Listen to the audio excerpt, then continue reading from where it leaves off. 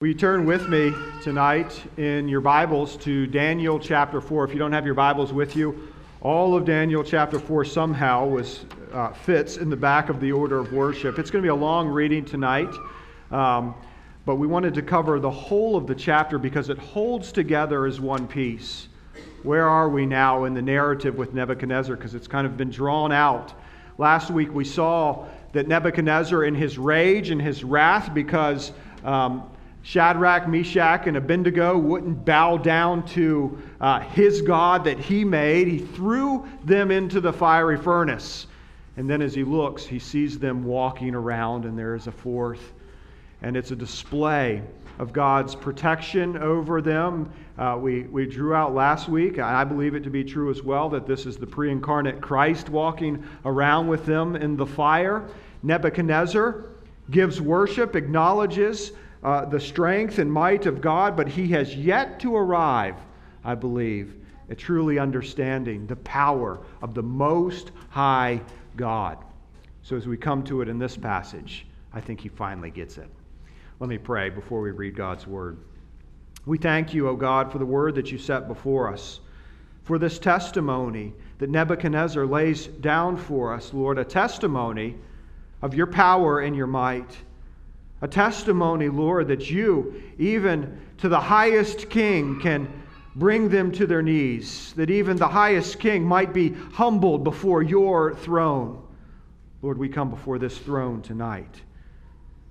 And I ask, Lord, and I plead with you, that you would magnify your Son in our midst, that Christ might be known, that salvation might be secured for all those in the hearing of this word. This is only by your power, by your Spirit that moves and works. And so we ask for that to happen now. It's in Christ's name we pray.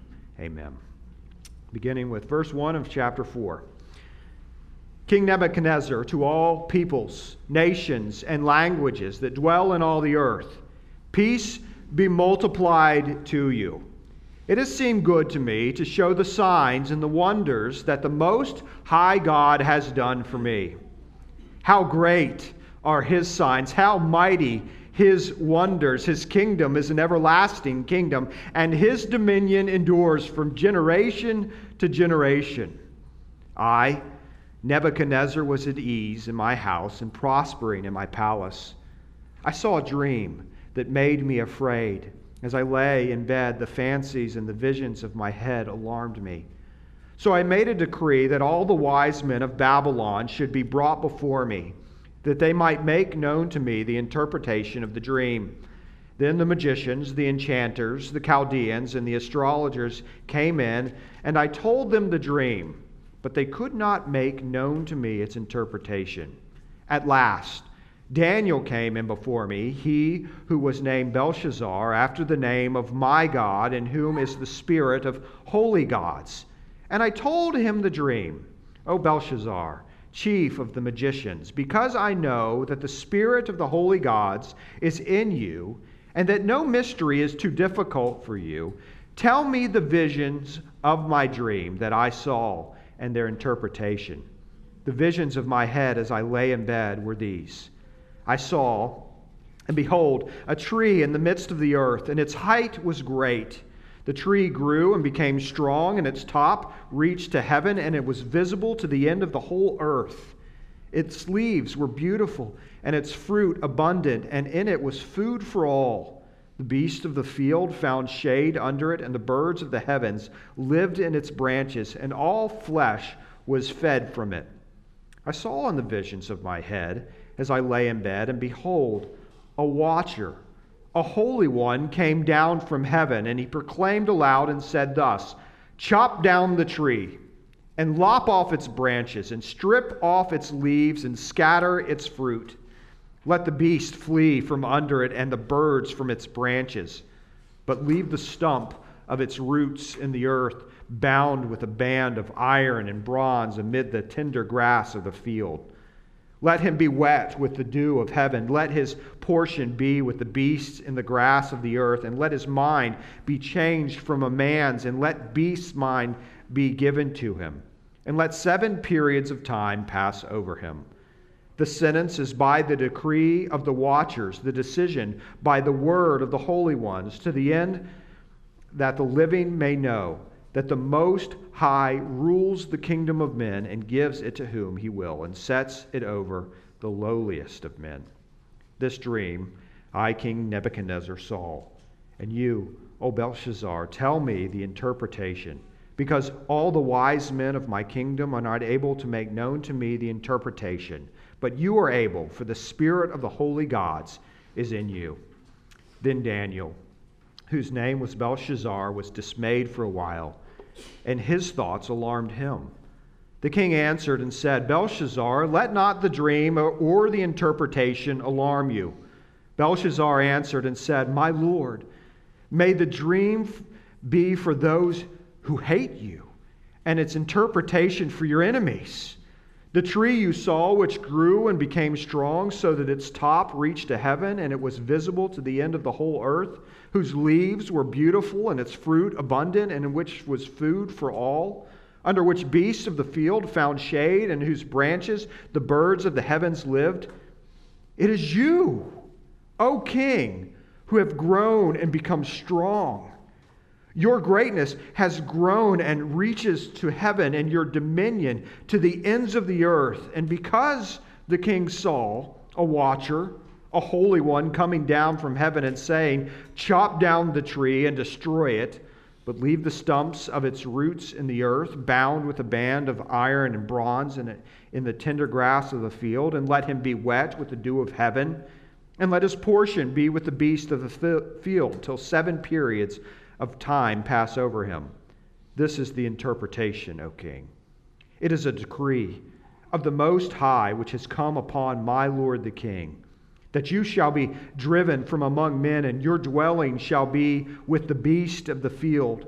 You shall be made to eat grass like an ox, and you shall be wet with the dew of heaven, and 7 periods of time shall pass over you, till you know that the Most High rules the kingdom of men, and gives it to whom he will. And as it was commanded to leave the stump of the roots of the tree, your kingdom shall be confirmed for you from the time that you know that heaven rules. Therefore, O king, let my counsel be acceptable to you.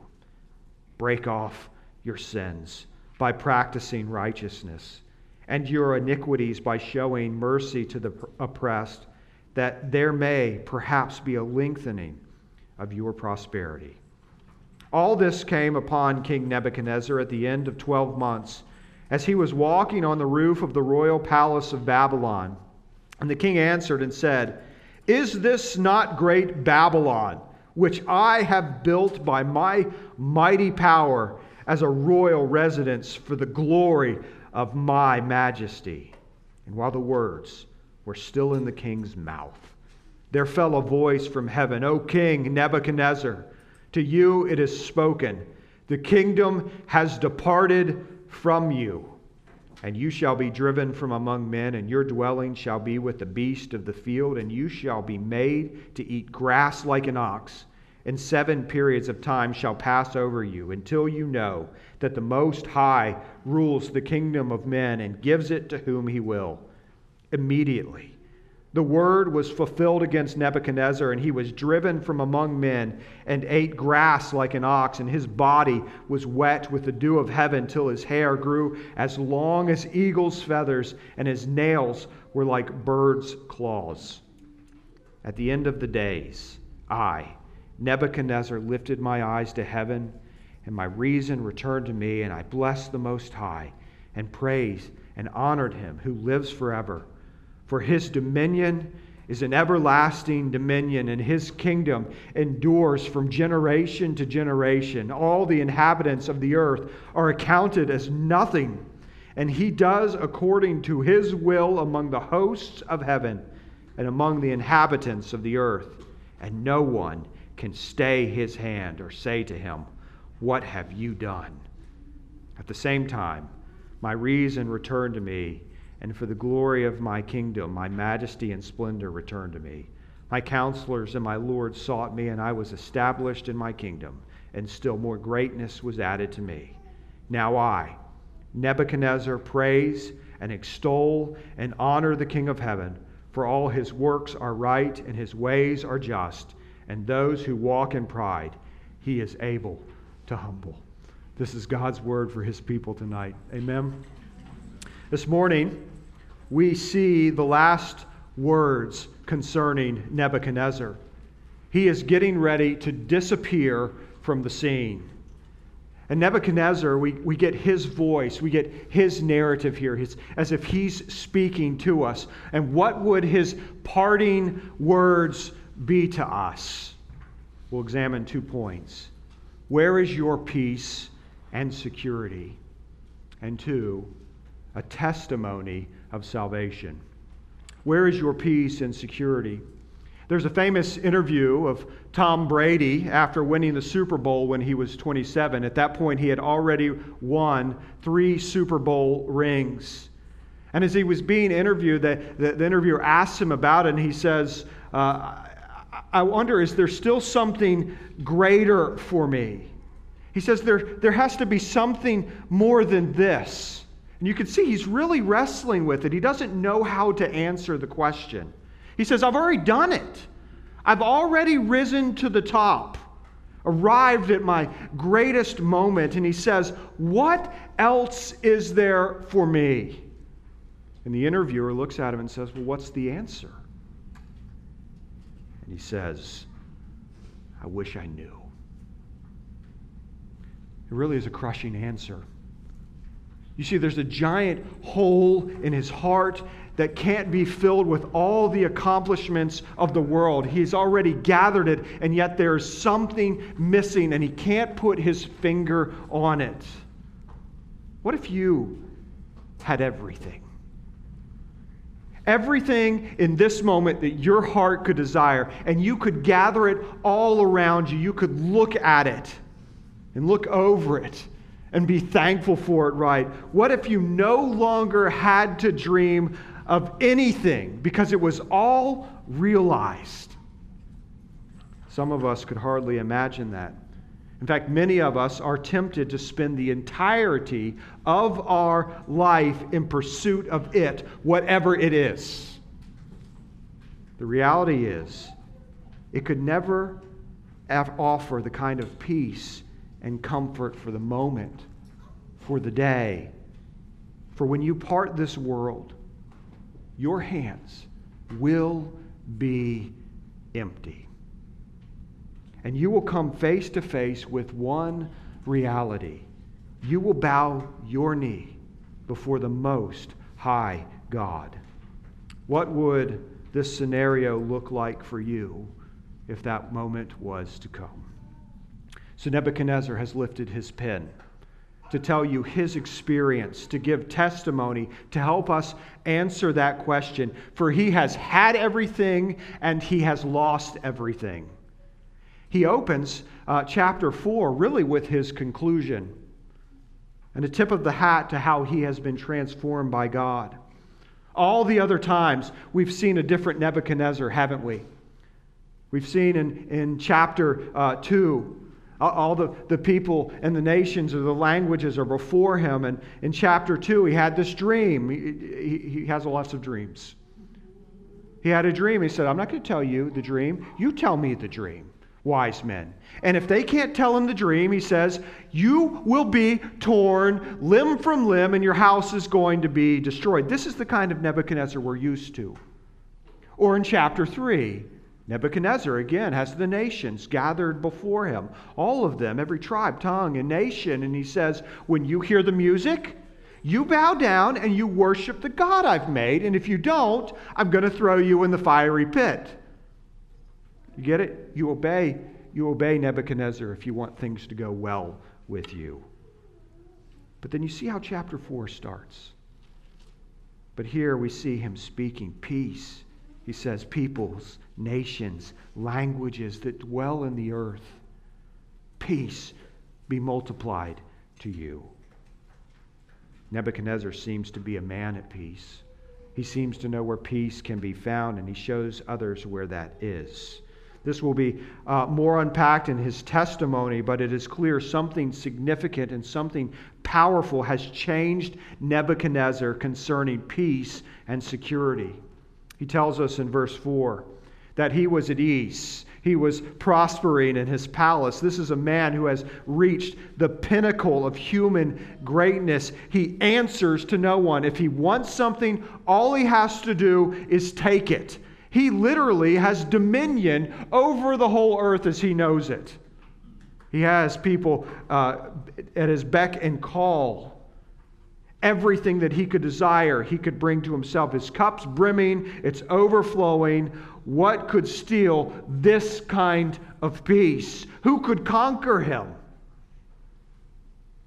What kind of dreams does a man that already has everything have?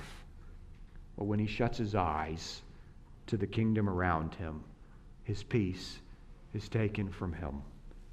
He has seen something in his, it says, fancies and visions that has alarmed him. Verse 10, a tree that has grown so big to such an extreme size that it reaches up to the heavens, and it was visible over the whole of the earth. But then he saw from heaven this Holy One that comes down, this watcher who is commanded that this tree is to be lopped off, this great tree to fall over, and yet a stump to be preserved.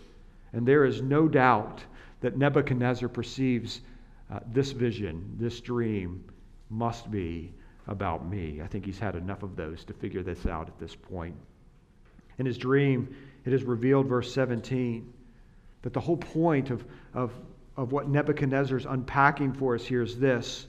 The point of the dream is that the living may know that the Most High rules the kingdom of men. Then he comes to Daniel because his wise men can't answer. The one who reveals dreams in the past. The wisdom of this world has come up short once again, verse 18. And now we turn from the fear. This alarms Nebuchadnezzar. He has this dream, whatever peace he had before that. It's alarmed him, and now he goes to Daniel, because Daniel has given him answer before, and Daniel's afraid. You can hardly blame Daniel, right? Daniel has to bear bad news to a king. And it must have been written on his face as Nebuchadnezzar asks him the question, because he basically tells Daniel, don't worry about it. Tell me the truth. What does it mean? What do I need to know? Be a fearful thing to tell this king who's thrown men in a fiery furnace, this king who has come to his door, Daniel's door, before to kill him. Now to tell this king, get ready, buddy. Your day of reckoning has come. Daniel tells him that the message is the kind of thing that Nebuchadnezzar's enemies are going to love to hear.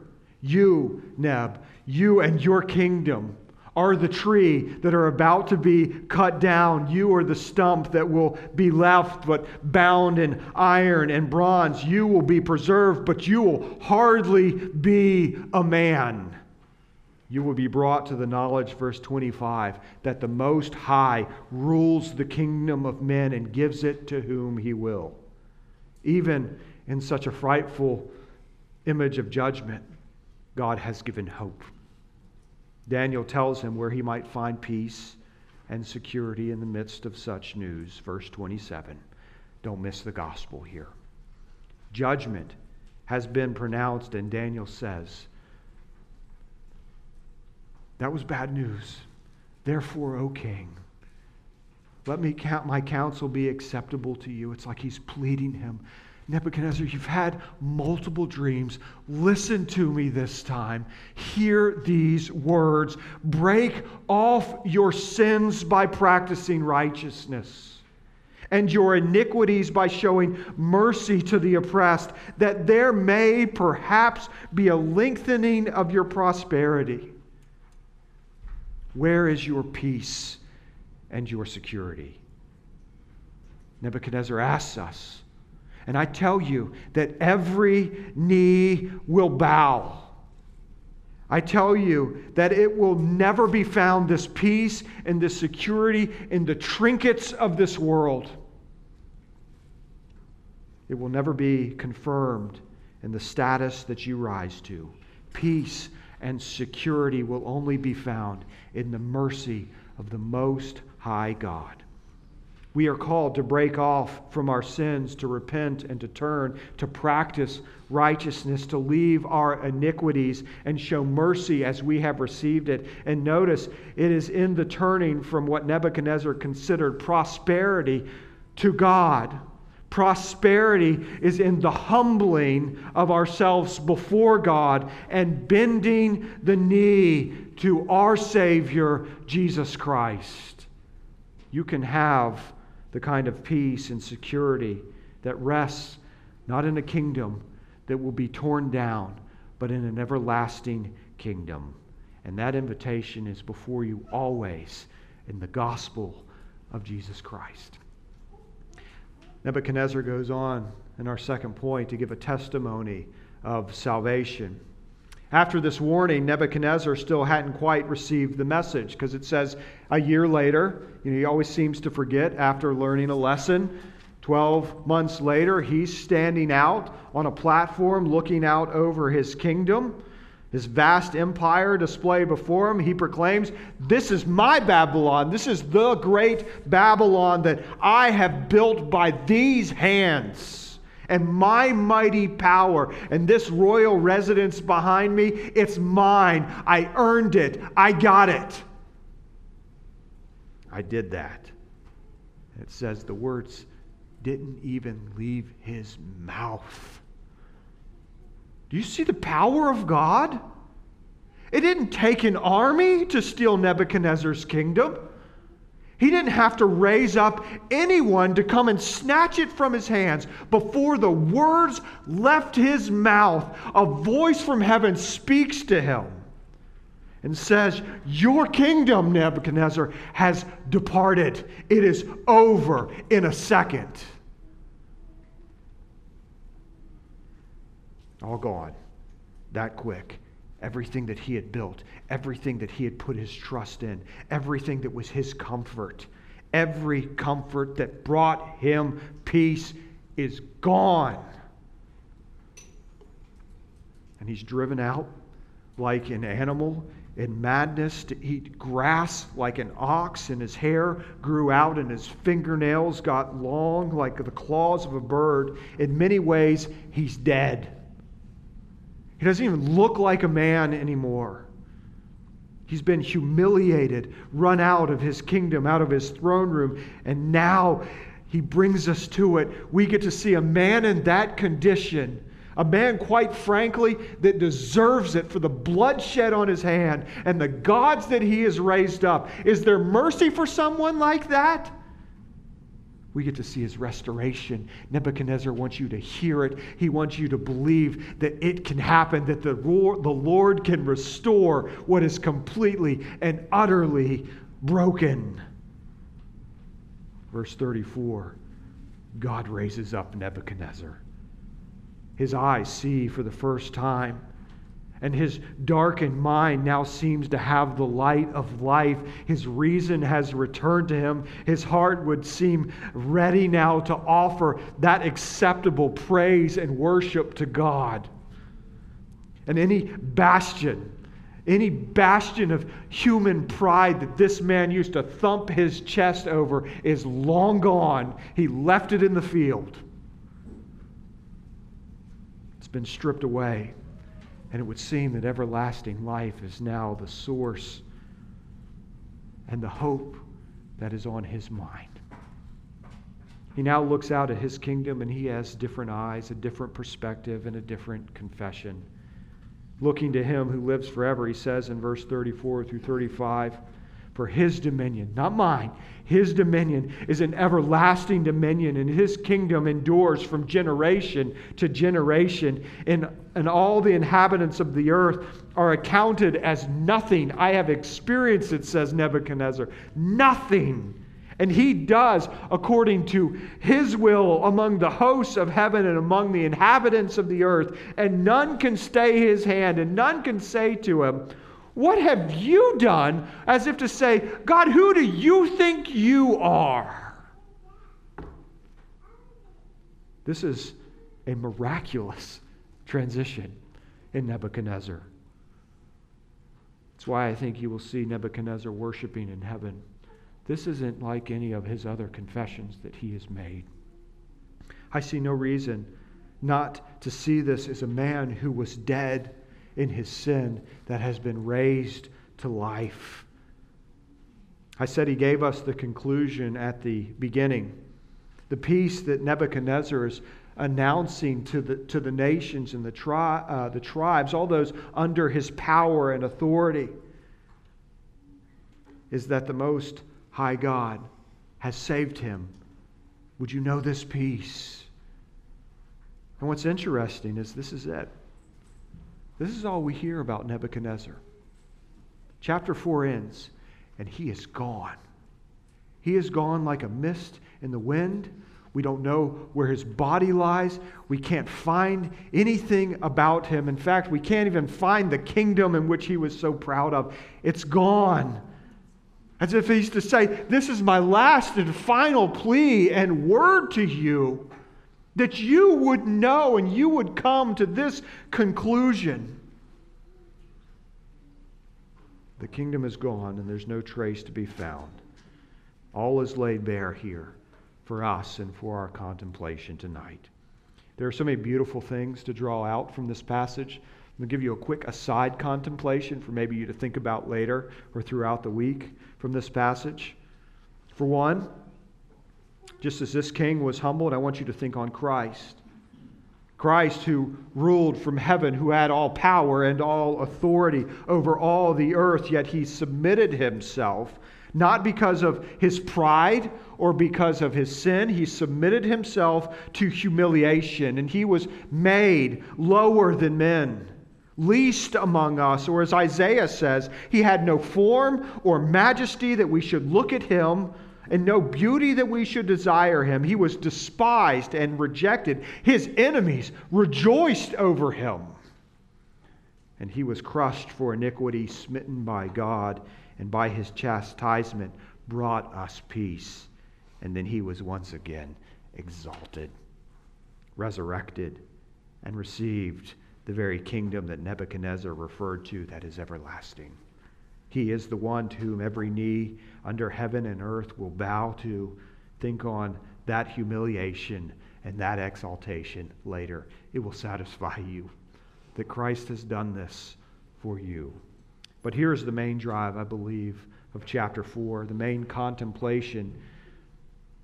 As the narrative opens and closes, there is only one reasonable and saving conclusion. Worship the Most High God, as all other kingdoms will come to nothing. This is what the book of Daniel is about. And it would have been the pressing message for the original hearers of the book of Daniel. Israel, in exile, Israel, a nation, has had a similar rise and fall. They were a nation that could be described like a glorious tree spreading out its arms, and in their midst was Yahweh. And yet they were chopped down and carted off to another land to be under another king.